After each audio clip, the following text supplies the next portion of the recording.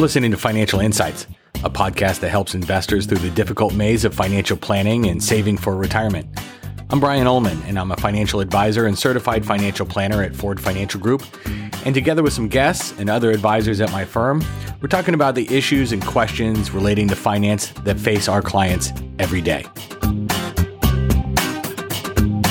We're here for a bonus. Who doesn't like bonuses, right? This is like extra credit. This is, well, if you're listening to this, you're interested in finance, you have questions about financial planning or retirement planning, and so maybe this is a bonus for you.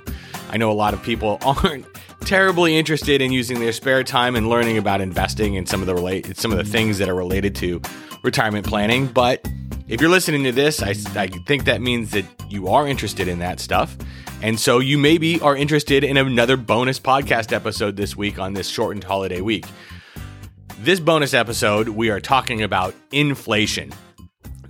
Inflation or reflation? What's going on here? That's the question. If you are paying attention to any financial media, financial advisors, investment advisors, watching too much cable news, there's talk about inflation and what may be coming, whether inflation is coming, or if nasty inflation or good inflation is coming because of low interest rates, several stimulus packages last year, and likely another one on the way this year. We talk about it with our clients a lot. You know, you have all of this kind of money flush running through the system, more money chasing after the same number or sometimes even a shortage of goods. That's Econ 101 inflation, right? Well, let's talk about that. Because the recession appears to be behind us in the U.S., and the early stages of an economic expansion are already taking shape. I think you can feel it without even needing to read the Financial Times or the Wall Street Journal. And now there's a growing debate over whether an expanding economy in conjunction with historic fiscal and monetary policies, stimulus, may cause inflation to overheat. And this really begs the question, will we see a reflationary environment where prices merely just kind of normalize to prior levels? Or are we going to see outright inflation where consumer prices begin to increase above trend? Last Thursday's Consumer Price Index, or CPI, was released, and it may have put some of these concerns about inflation to rest, at least for now. The U.S. CPI rose 0.3% month over month in January, where rising gasoline prices accounted for the bulk of the increase in the headline index.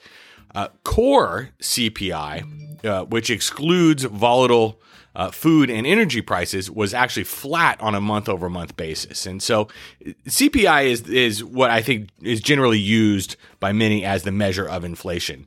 So what we're looking at here is that the measure of inflation rose slightly in January, but that was mostly because of an increase in gas prices. And if you exclude those kinds of things, the volatile kinds of things of food and energy prices, it was flat on a month over month basis. Now, I get this.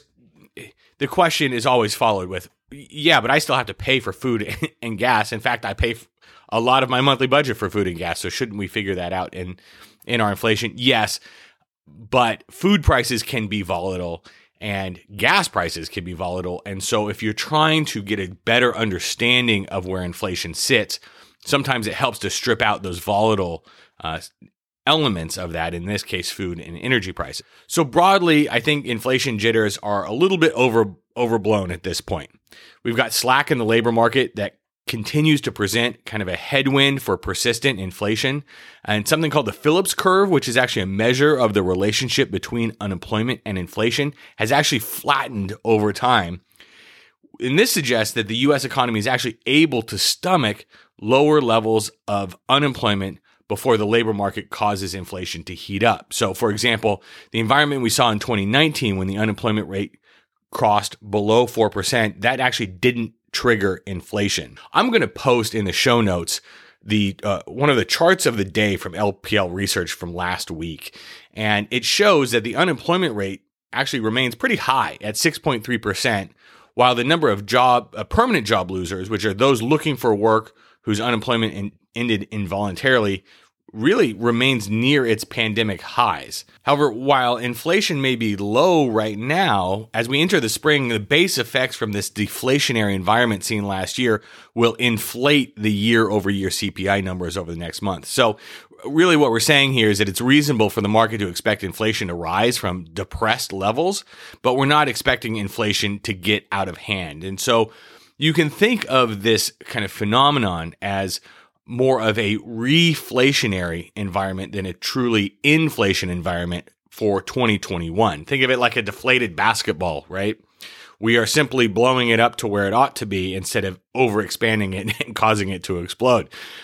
So I think one of the things further in stoking the debate about inflation is that Congress is actually in the midst of debating additional fiscal stimulus with an expected price tag somewhere north of $1 trillion. And that it intends to pass before unemployment benefits expire on March 14th. Meanwhile, the Fed chair, Jerome Powell, has continued to reiterate the Fed's stance that's not even thinking about raising interest rates.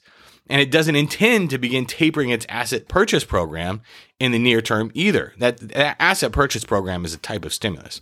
After the stubbornly low inflation environment we saw after the 2008 and 9 recession, the Fed's made it perfectly clear that it's willing to look past any kind of transitory or temporary inflation forces in an almost prove-it mentality for steady inflation above its 2% target.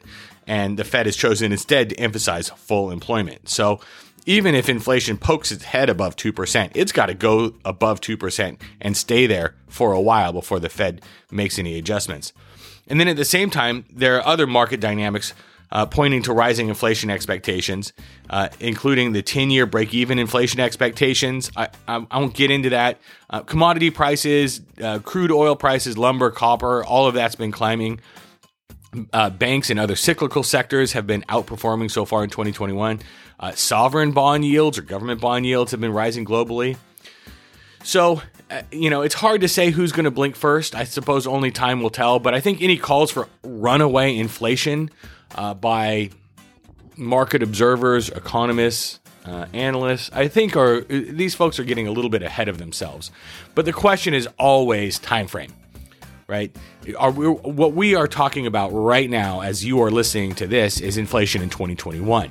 And I think that's where, if the focus is on 2021, I think we are talking reflation, not inflation. Now, check back with me in a year from now, in early to mid-February 2022, we may have reflated to the point where then we need to start really contemplating where things go from there in terms of inflation and whether it's problematic at that point. But you can't worry about a basketball being overinflated if it's still flat, right? And that's what we're talking about here. So you need to get to reflation before you get to inflation. And I think that's the point here. So thanks for listening. I hope you enjoyed this quick episode. We'll get kind of back to our normal schedule next week. But if you have questions, you can email us at info@fordfg.com. You can find us on the web at fordfg.com. I look forward to talking to you in the next one. The advisors with Ford Financial Group are registered representatives with, and securities are offered through, LPL Financial, member FINRA, and SIPC.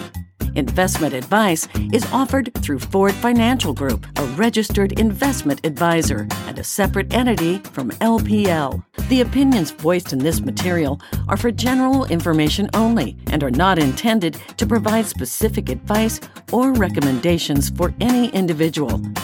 All performance referenced is historical and is no guarantee of future results. All indices are unmanaged and may not be invested into directly. Stock investing involves risk, including loss of principal. No strategy assures success or protects against loss.